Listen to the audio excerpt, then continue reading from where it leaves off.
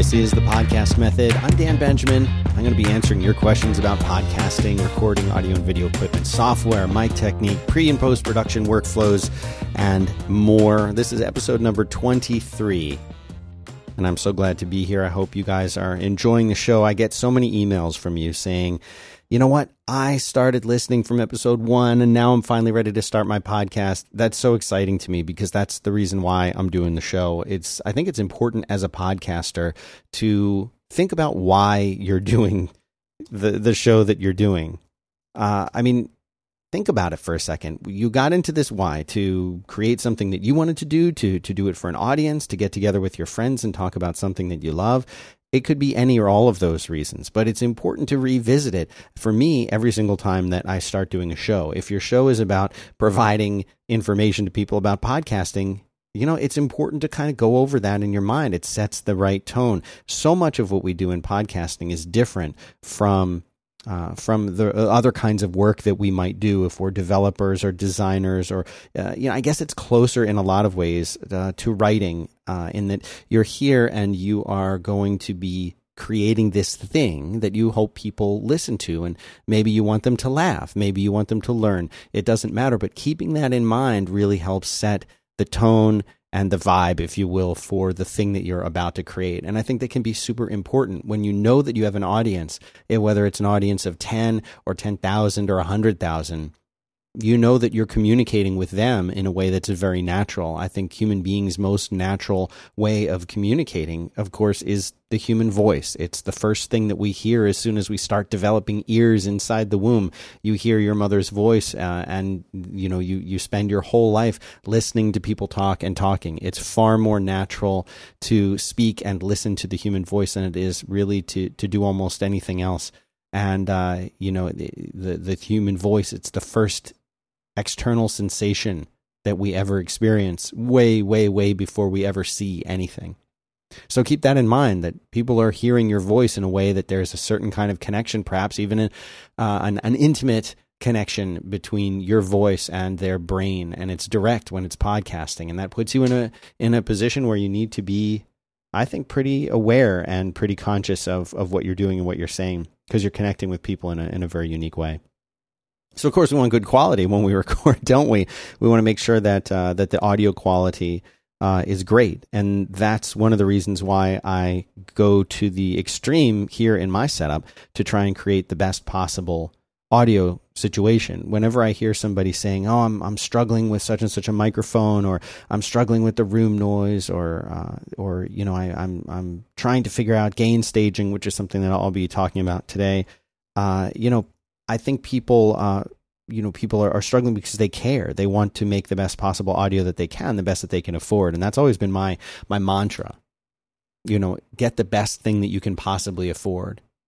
And budget is tough. Ever since having launched Fireside, in case you haven't heard me rambling about it before, it's the podcast hosting and analytics platform that I've been working on for the last couple of years that did launch, and it's at fireside.fm.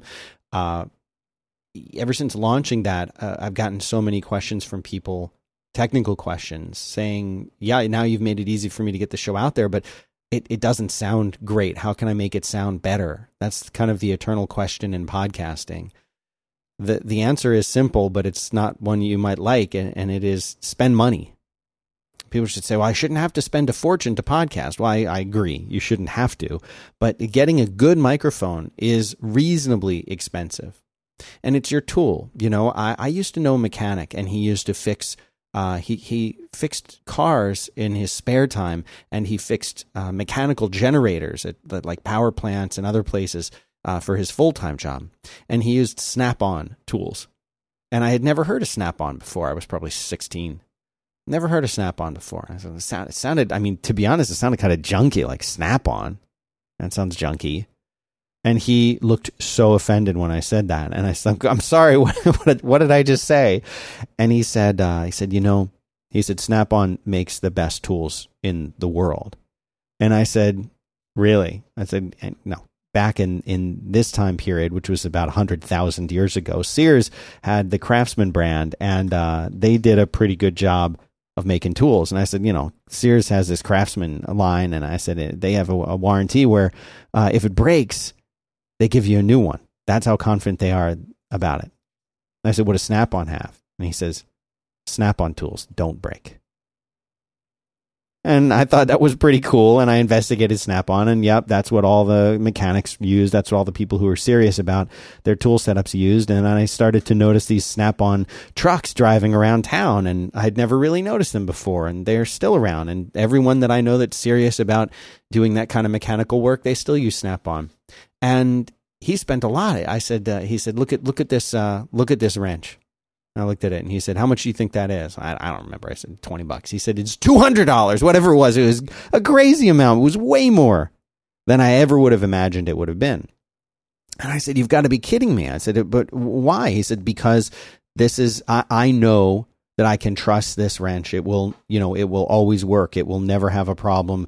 It is the best that you can get. And this is what I do. And I take pride in what I do. And I use the best tools that I can. So I'm not telling you go and spend, $300 on a microphone today, although you get a pretty good microphone for $300. That's not what I'm telling you. What I'm saying is buy the best thing that you can afford. People often say, well, it's a hobby and I don't have any budget for a hobby. Okay, that's a fair point.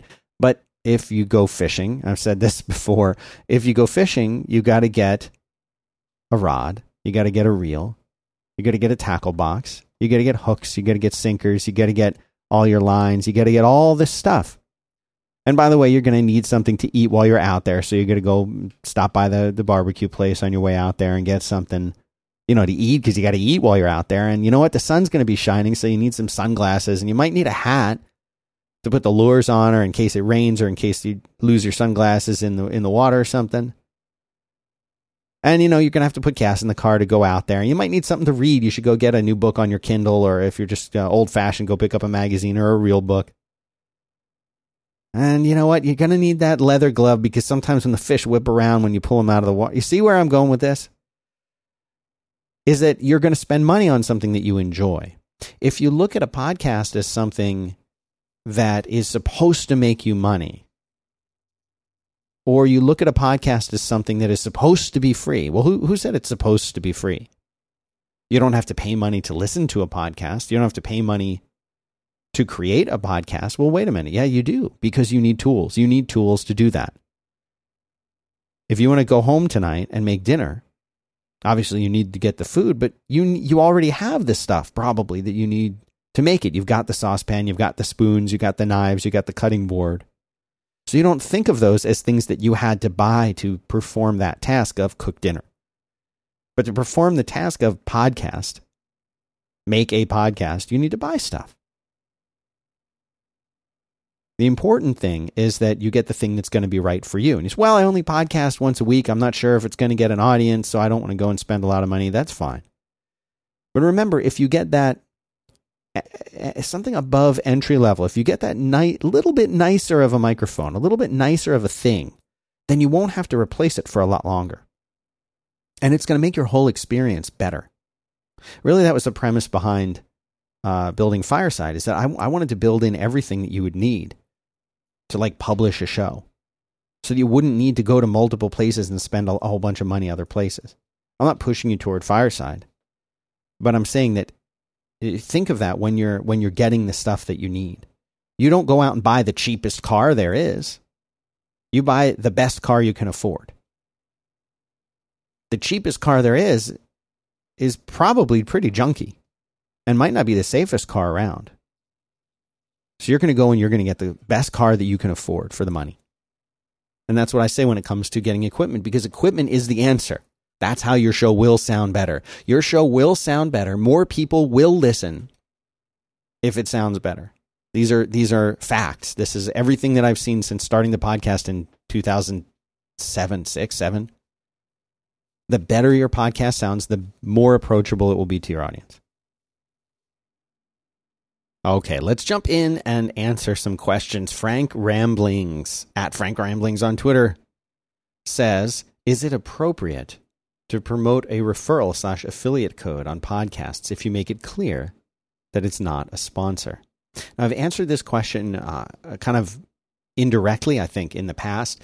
I absolutely love the concept of referral and affiliate codes because it's a great call to action for your listeners to support you in a way that benefits them. So, for example, I was just talking about microphones and saying, here's some good ones. I will put a few good microphones that I think are entry-level plus, we'll call them, into the show notes for this episode.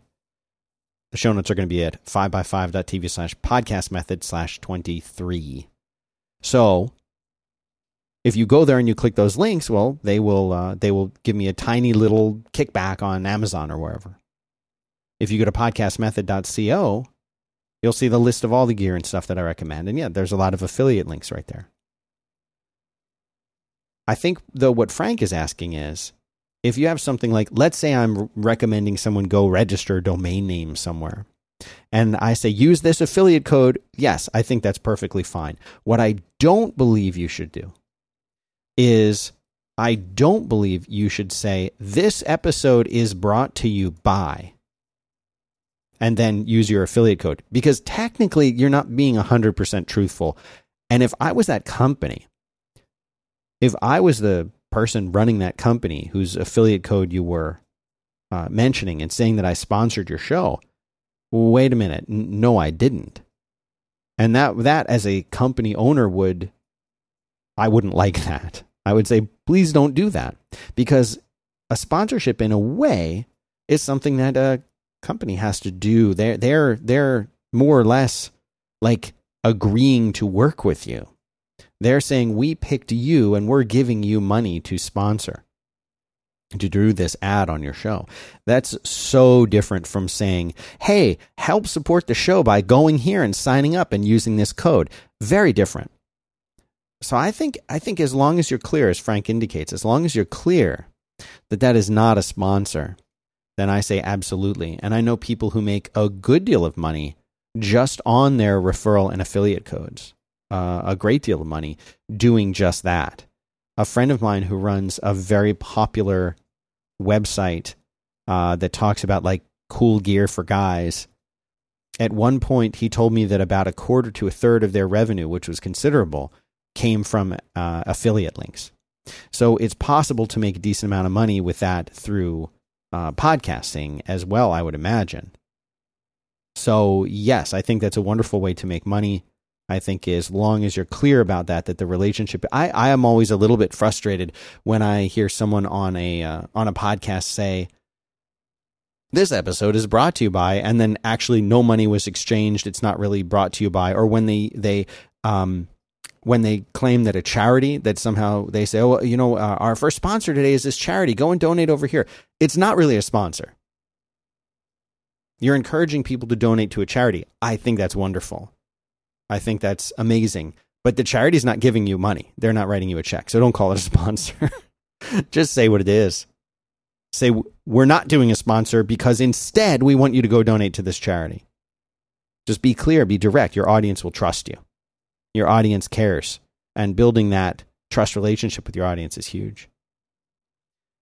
Keith Monaghan says, what are the most important tweaks I can make in post-production regardless of what software I use?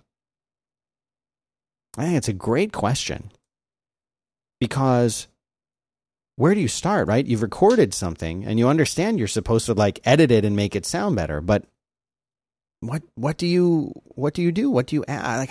Where do you start? The first and most important thing that you can do, in my opinion, is make sure that the levels of the multiple people that are on your show, whether it's one person, and then it's easy to do, but if there's two people or more, however many, their levels have to be the same. What does that mean? Let's say that you've got 3 different people, and they're all in 3 different locations on 3 different kinds of microphones. What do you expect to get back when you get their audio back? Do you expect that they're all going to be identical, equal level? No. And in fact, even if they're all on the same microphone, recording it in the same exact way, their levels are going to be different. Why? Because different mic technique. Because everybody's voice is a little bit different. Tons of reasons. You need to say, okay, person A, I actually have to bring their levels down a little, which seems like the wrong idea. But you might have to bring somebody's level down and bring another person's level up, a couple people's level up maybe, to get everything sounding equal and level and the same volume. It is the my biggest pet peeve, and I often hear people complaining about this, is when you have more than one person on a show, which is typical, and one person's really loud and the other person's quiet, and you're just dread when that other person talks because you've got to like turn your microphone down. Yeah, I mean, turn your headphones down really fast while you're listening. That's the worst. No one wants to hear that. So it's your job to level those things out. Every editing tool has a different way of doing this, but usually there's something called a level that you can adjust per track. That's why it's so important to record people on individual tracks, like I've always said. Then you can bring one person down, bring the other person up. Well, then you might be saying to yourself, why don't I just bring everybody up to that one level then? If this person's loud, I'll just make the other people louder. Because this can introduce some noise. This can introduce it can bring noise that maybe wasn't there, whether it's artificial electrical noise through the bumping process. Maybe there was a sound in the background that you couldn't hear, but maybe boosting their level too much changes the quality of their voice. I actually recommend kind of picking a middle space between the quietest person and the loudest person and bringing everyone to that level. What you can also do is you can use tools which we talked about in the early days of Podcast Method, in the earlier episodes, like compression. Compression is wonderful because what it does is it takes the highest levels and squashes them down a little bit, and the lowest levels and bumps them up a little bit, so that what you wind up getting is a relatively even tone, so that somebody who goes to start talking louder, even if they're talking louder, their volume doesn't increase. It keeps them more quiet. And if they're speaking very quietly, it boosts them. Now, it's not perfect. It's certainly not perfect. But it gives you a much more consistent, even level across the way. You can also look at something called normalization. But and of course, there are tools that do this. There's one called the Levelator.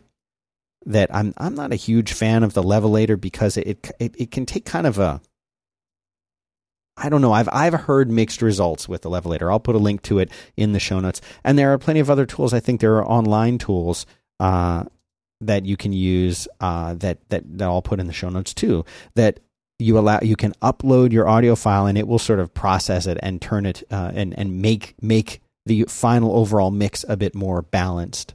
But I think that is the most important thing. Now, you can also get, if you want to get fancy with it, you can start equalizing stuff. Logic, Pro Tools, and I think GarageBand has decent tools for getting in there and digging in and equalizing the sound. What does that mean? That means if somebody is in a boomy room and their voice is kind of bassy, you want to crank it down. If they're a little too high-pitched or scratchy, you can bring it down.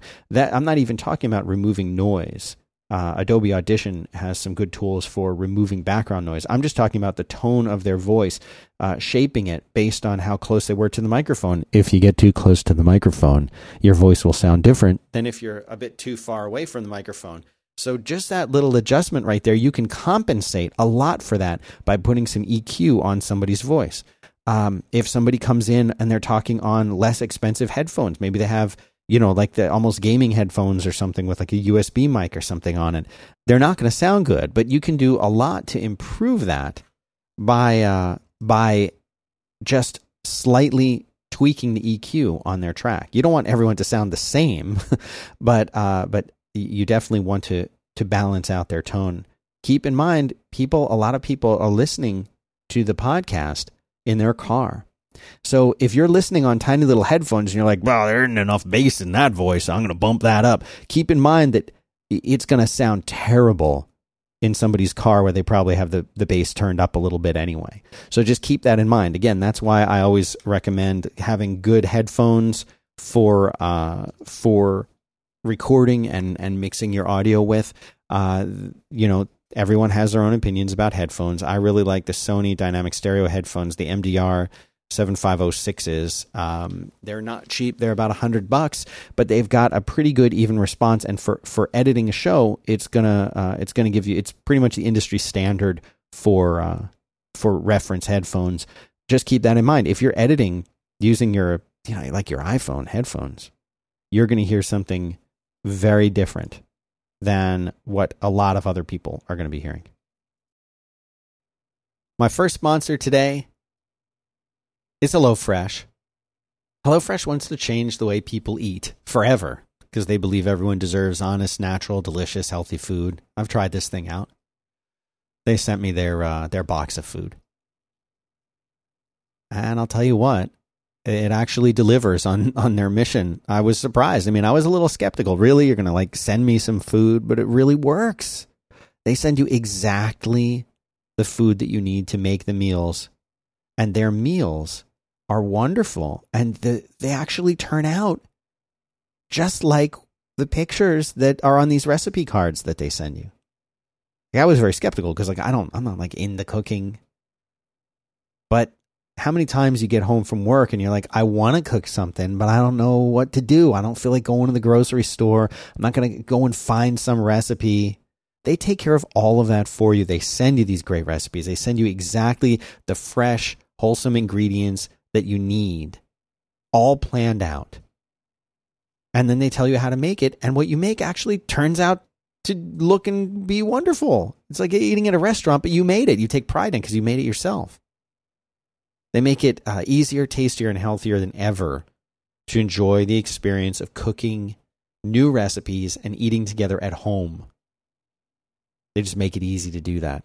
They've got a classic box, which is like a variety of things that changes each week. They've got a veggie box, and they're coming out with a family box.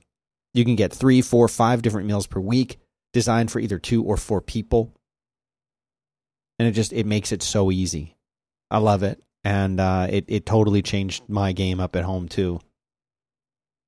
Here's what you can do. You can go to HelloFresh, HelloFresh.com. Enter podcast method, one word, when you sign up, and you'll get $35 off your first week of deliveries. So this is a way to improve the quality of your own life, your own eating, because we all want to eat in a more healthy way, right? And you can support the show by doing it all at the same time. It's magic. HelloFresh.com. $35 off your first week using the code podcast method. Thank you very much, HelloFresh. We appreciate it.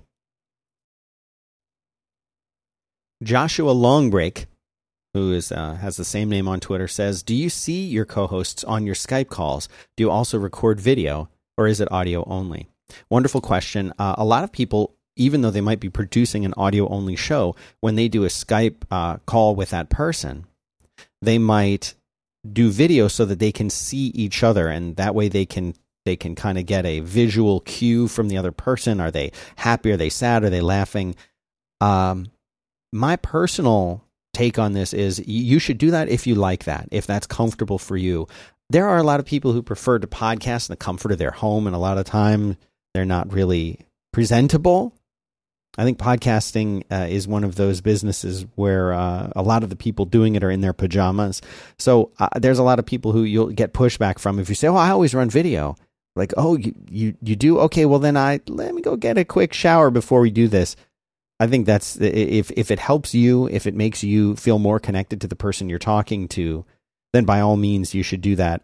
I used to do that extensively, but at the time I was also producing video versions of all the shows that I was doing. So in the early days of 5x5, I'm talking about like 2009, I had a couple shows where we did video. The Conversation was one of those shows where everybody was on video, and I was doing video switching using Wirecast, and I had little custom, backgrounds. I had little lower thirds. I had the works. And was like doing a little TV show, and I would talk on the show, and I would also do the video switching and monitor the audio with my Mackie mixer and ride the faders, and it was very, very tough to do all of that at once, but it was a lot of fun. And in that case, yes, we were recording the video, and we were actually making a video podcast as well and releasing that.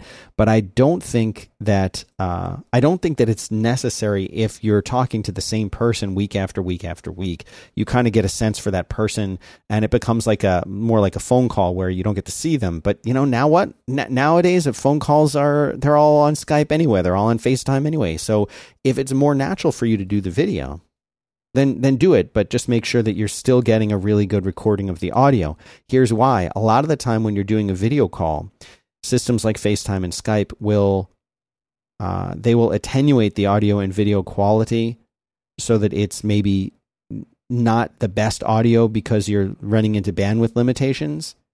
So keep that in mind. That might be a situation where you would want to do a double-ender style recording where each of you is recording the audio on your own side, as well as a backup reference recording in something like Skype, Ecamm call recorder. I still get asked a lot. Dan, do you use call recorder? And I'll have a link to call recorder in the show notes. I don't. I never use call recorder. I don't want to say I never have used it. I mean, I have in certain situations, but typically I won't use it because I have a different setup. I have a different philosophy. My goal is to record everybody who I talk to, whether it's one or two or three other people, on individual tracks. So I actually have a dedicated computer. I have an old Mac Mini plugged into the mixer that I use, which is an Apollo. And I'll put that in the show notes too. But they are connected into that, and I'm sending the signal in and out to them over through the mixer, and then into this dedicated computer where I have a Skype call. Now you could say, well, if it's only one other person, how is that so different from just using Ecamm call recorder? Well, in a way it is, in a way it isn't. I'll tell you the way that it is everybody runs through this mixer, and I have all of their settings in line on this mixer. I have, for example, inline compression. There is some de-essing going on. There's a noise gate to help block out the noise.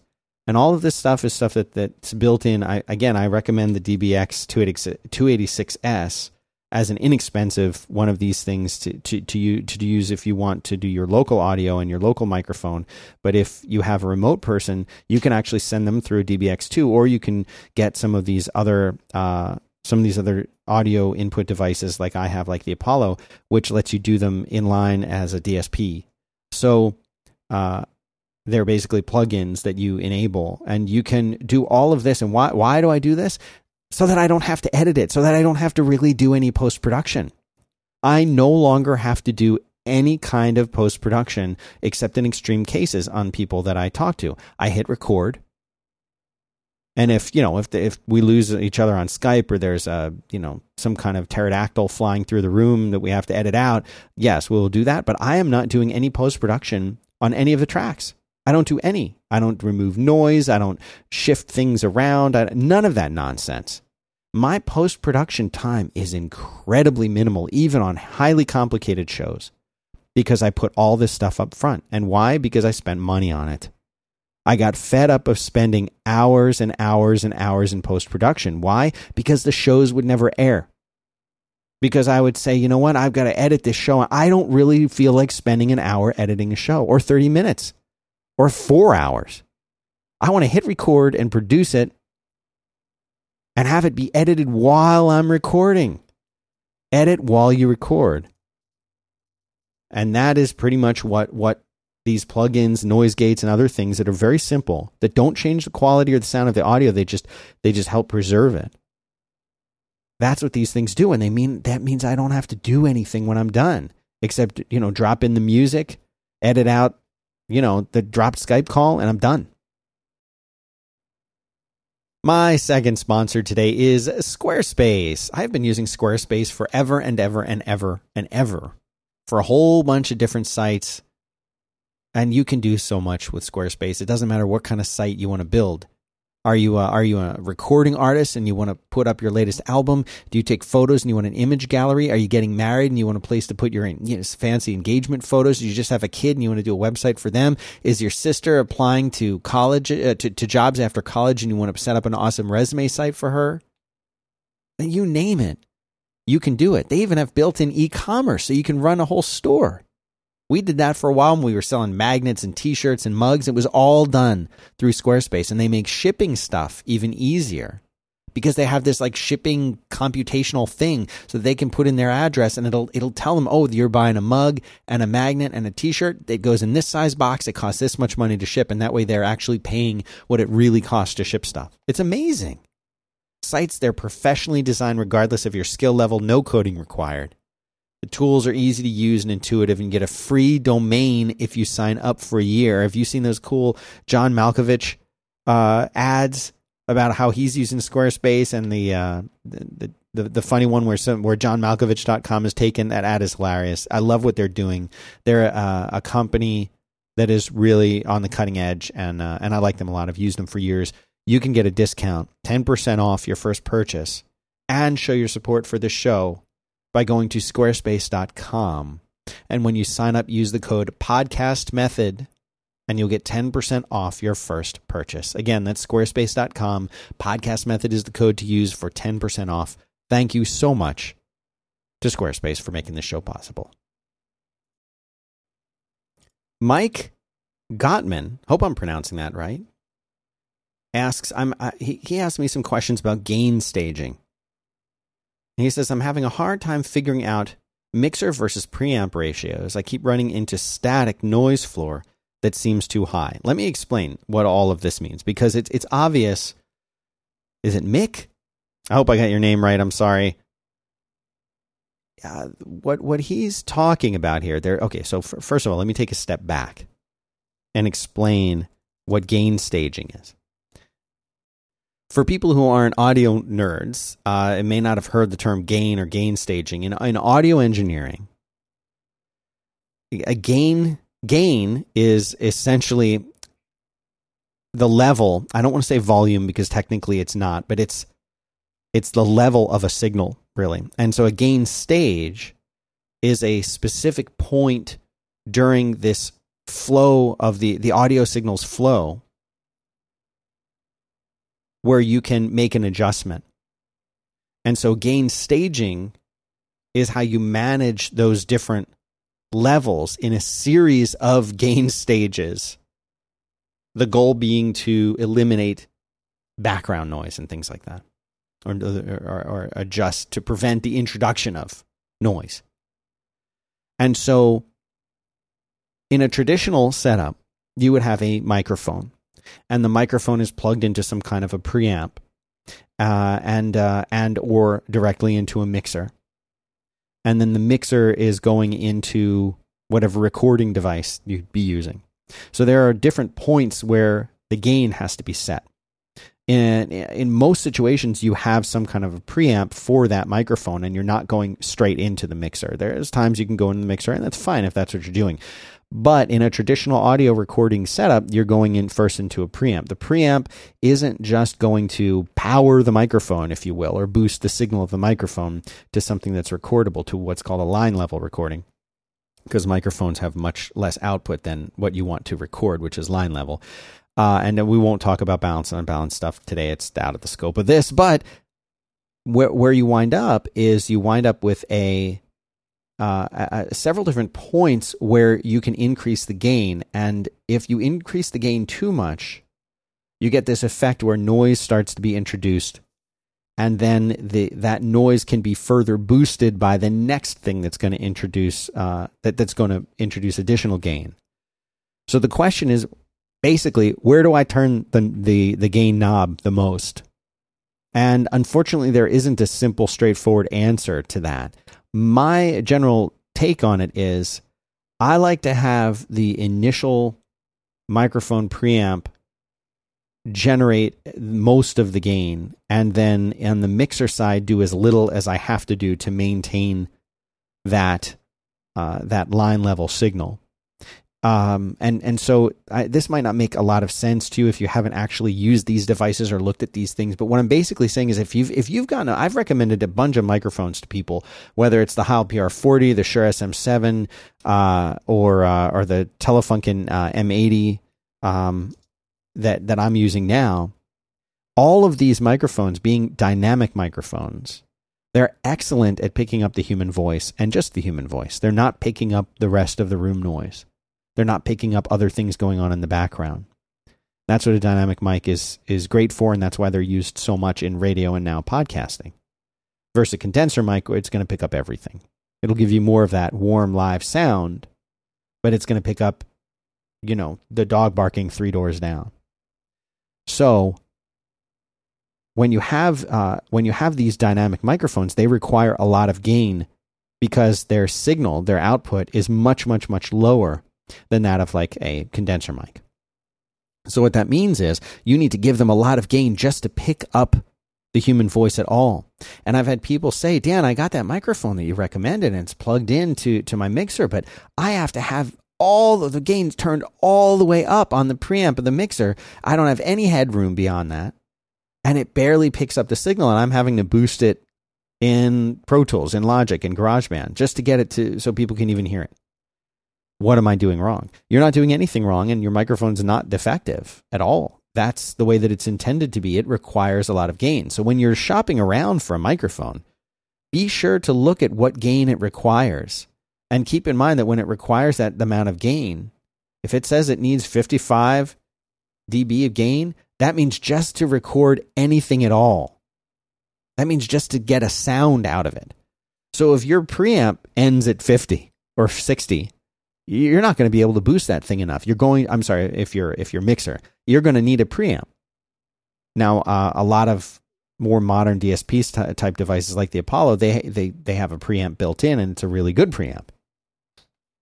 But it's something that you're going to need to investigate, and something that you're going to need to consider when you're deciding what mic to get. Dan Wunderlich, I hope I'm saying that right. Sorry, I'm so bad at names. Dan asks, tips or gear for handling the switch to USB-C, especially if your digital audio interface is FireWire 800. Wow, Dan, that is a really tough question. You know, we've seen Apple kind of driving the audio recording industry for many, many years, and we've seen them change the standard inputs that they have on their computers. For a long time, the push for audio devices was FireWire 400, then 800. 800 being even better because you could have so many discrete channels of audio coming through it from your mixer. So for a long time, the standard for mixing companies was, we will build a FireWire mixer, and you can record tons and tons and tons and tons of channels and do a whole bunch of other things. And so that was the standard for a very long time. Most Mackie mixers, which they dominated for a long time, and I recommended them for a long time, were all FireWire. The Apollos, for a while, were FireWire. And then what happened? Apple said, no, FireWire? Well, what are you talking about? We have this cool thing called Thunderbolt, and you can get this little dongle that'll convert from your old-fashioned FireWire into Thunderbolt. And everyone said, oh, good. And I actually even saw manufacturers coming out saying that their mixers were Thunderbolt, even though the interface on them was FireWire, and they would just put an adapter in the box. But they were calling them Thunderbolt mixers. Now, where's Thunderbolt? It's gone or going away, right? We have USB. We're all about USB-C now.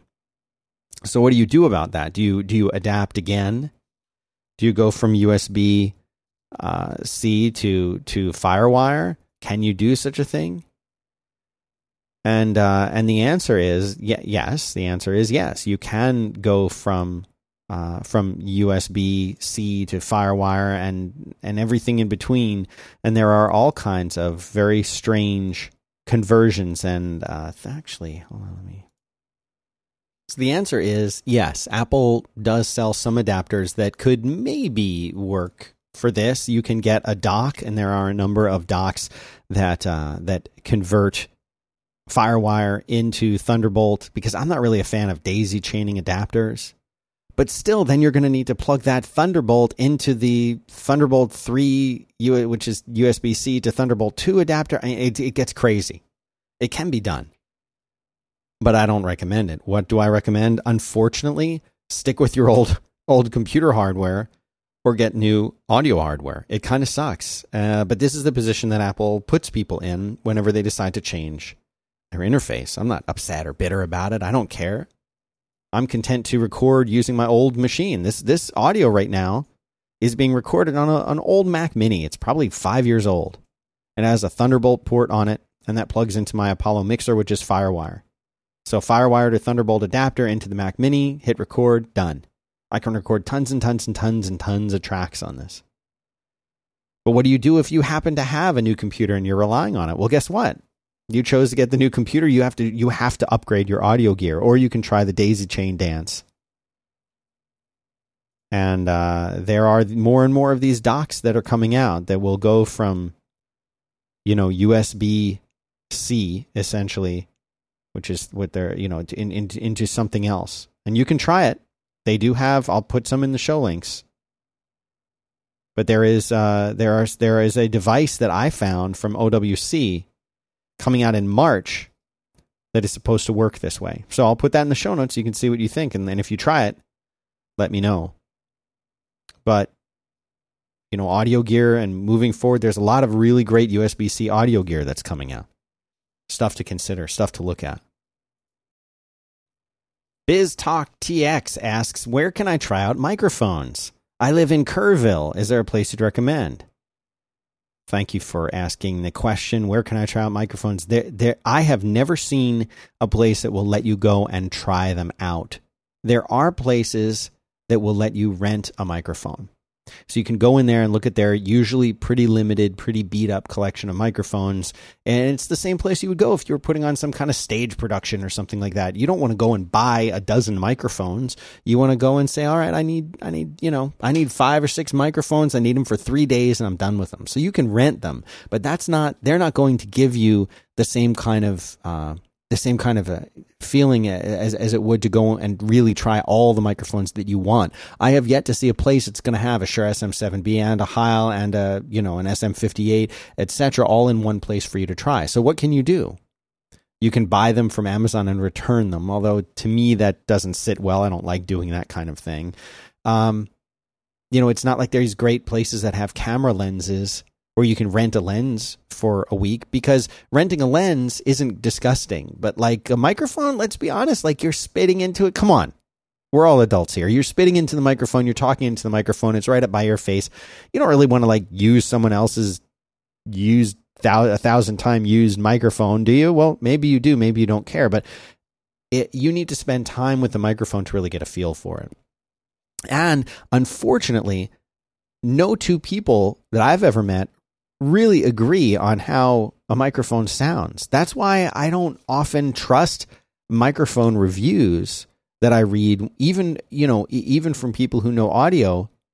I don't trust them. They can't say this microphone is better than this other microphone. It's just too tough to do it. What they can say is, I'm looking at, because every microphone comes with this little chart that shows you its dynamic range and things like that. What you can say is, on paper, this one has a better dynamic range than this other one. This one picks this kind of sound up better than this other one. That is all straightforward. What you can't do is you can't say, this microphone sounds better for everyone's voice than this other microphone. What you can say is, I tried these 10 microphones and I liked the sound of my voice through this one the best. And that's why you want to try them. What my advice for you to do is to try to listen to other people who have a good audio recording setup, whose voice is similar to yours. Listen to them through the microphone that they're using. It's going to be tough because their post-production, or in the case of preamps and stuff, it's all going to be different. It's all going to be different. If you took this microphone that I have, the Telefunken M80, and I talked through this with a different preamp, I would sound different. Is that my fault or the M80's fault? No, it's the preamp. The preamp is going to add some color to the sound of my voice. If I went and recorded in a different studio on a different microphone with the same preamp that I'm on now, I would sound different. There are so many different variables there, and unfortunately there is no easy answer. But here's what you can know. What you can know is, if you get a good microphone, one that's highly regarded, one that's been well reviewed, one that's proved itself in the audio industry, if you go with a microphone like that, you're not going to be making a mistake. I can tell you that I've had, over my my podcasting career since 2007, I've had maybe 4 or 5 different microphones that I've used extensively. And the first one was a Samson condenser microphone. The second one was a Shure SM7B. The third one was a Heil PR40. and now the Telefunken M80. I'm leaving out a few in there that I experimented with. And this progression, all of those mics were great mics. The Samson USB was very much an entry-level mic. It was all I could afford at the time. But when I moved up to the Shure SM7, that was a microphone I had done a lot of research about. I knew that it was used in studios and for recording extensively. And from a lot of people I heard recommendations, they gave me recommendations from. And it is a great microphone. And it is the microphone that my co-host Hattie Cook uses on all of the stuff that she records. It's very, very well suited to her voice. You may have, I've read that it was used for Michael Jackson to record Thriller. I don't know if that's true, but I've read that in multiple places. Robin Quivers of Howard Stern's show fame uses that mic exclusively when their budget is unlimited and she could use any microphone in the whole world. That's the one that she used for many, many years, and I believe may still use, because it suits her voice. It did not suit my voice.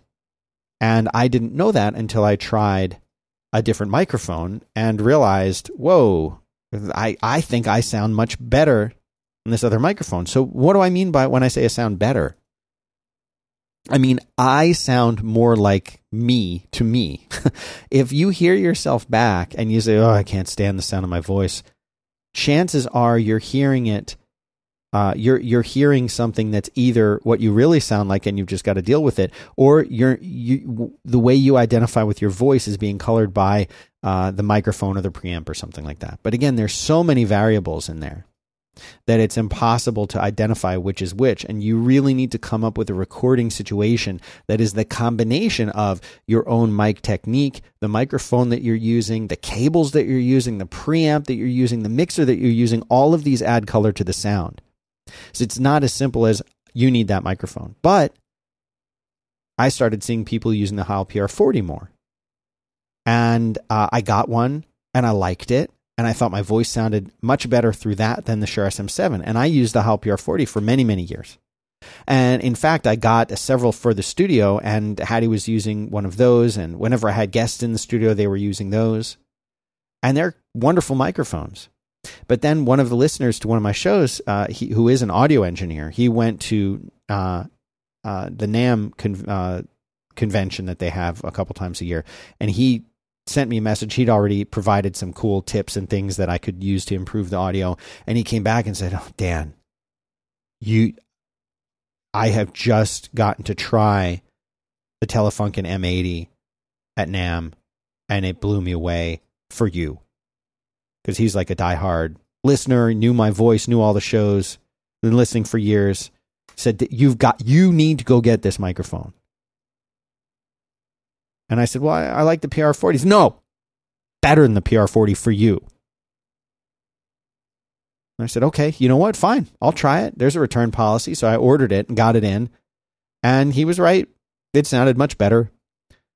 If you're hearing me right now and then you were to meet me, this is pretty much what I sound like. And for me, for my voice, this is doing a better job than the amazing PR40, which did a better job than the amazing Shure SM7B. So, yeah, you need to try different microphones, but there's no easy way to do it. And that kind of stinks. So talk to your friends. See if they'll let you use their microphone. See if they'll let you come and record in their setup. See if you can borrow one. See if there is a place in town that rents them out. That's the best you can do other than taking that leap and buying one and plugging it in and trying it out. Vincent Racaniello, who is at ProFVRR on Twitter, asks, I have new ideas for podcasts, but I'm told I will dilute my listeners with more shows. Thoughts? Oh, I have lots of thoughts on this, Vincent. If I could go back in time and have just done one show where I had lots of different guests and co-hosts, things like that on there, but just done one show for myself and really built that show up, I think that might have been a better way for me to have gone. But the flip side of that is that show might not have been for everyone. And I wouldn't have had the wonderful opportunities that I've had to record with so many different people and each of those shows having their own distinct and unique audience. I really enjoy the one-on-one shows that I do with people, and I would never want to change anything about those experiences that I've had. They've been really great, and I've been really lucky and continue to be lucky to do these shows with people that I admire so much. But it is absolutely true that doing more shows, and there was one point where I was doing a couple shows a day, absolutely does dilute your audience because listening time is limited. I only have a certain amount of time when I'm in the car or getting ready for work or walking the dog or running on a treadmill or whatever it is. Your listeners only have a limited amount of time to listen to things. And they're going to have to make choices. And if you come out with a new show, they might have to make a decision between that new show and the old show from you that they listen to, because they're already making choices between those shows and other shows that are in abundance that they could be listening to as well. So what I say is put all of your time and effort and energy into doing the one show that you're doing and make it incredible. Anytime somebody comes to me and says, well, I have 5 shows. If those 5 shows don't have big audiences, then you're doing too many. If you're doing a show that's getting 50,000 downloads and you want to do another show, go for it. But if each of your shows only has a few thousand downloads or less, and that's still great in today's podcast marketplace, then you should be building those shows up, making them better, focusing on them. Find a way to weave that other topic idea that you think you have for a different show. Find a way to weave it into your original show to make it better. Bring a bigger audience into that show. And don't shortchange yourself. You can do that. You can add elements to the show to keep it interesting for yourself. But don't get me wrong. I'm not saying don't try new things. I'm not saying don't try to do some other show that you have an idea for. You should explore it, because that might be the one that does get big. That might be the next big thing. But just keep in mind that the more shows you do, the more time you're going to be spending in pre-production and recording and post-production. And eventually the show quality will start to decline on all of the shows. So just keep that in mind when you make a decision to try something new. Now, before we close out today's show, I want to do something special for you guys as listeners.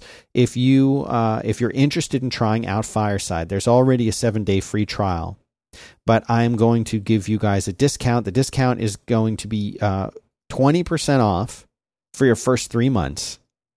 And the code you're going to use is one word: podcast method. So if you go to fireside.fm, sign up there with the code podcast method, you'll get 20% off your first 3 months. Because I want you to try it.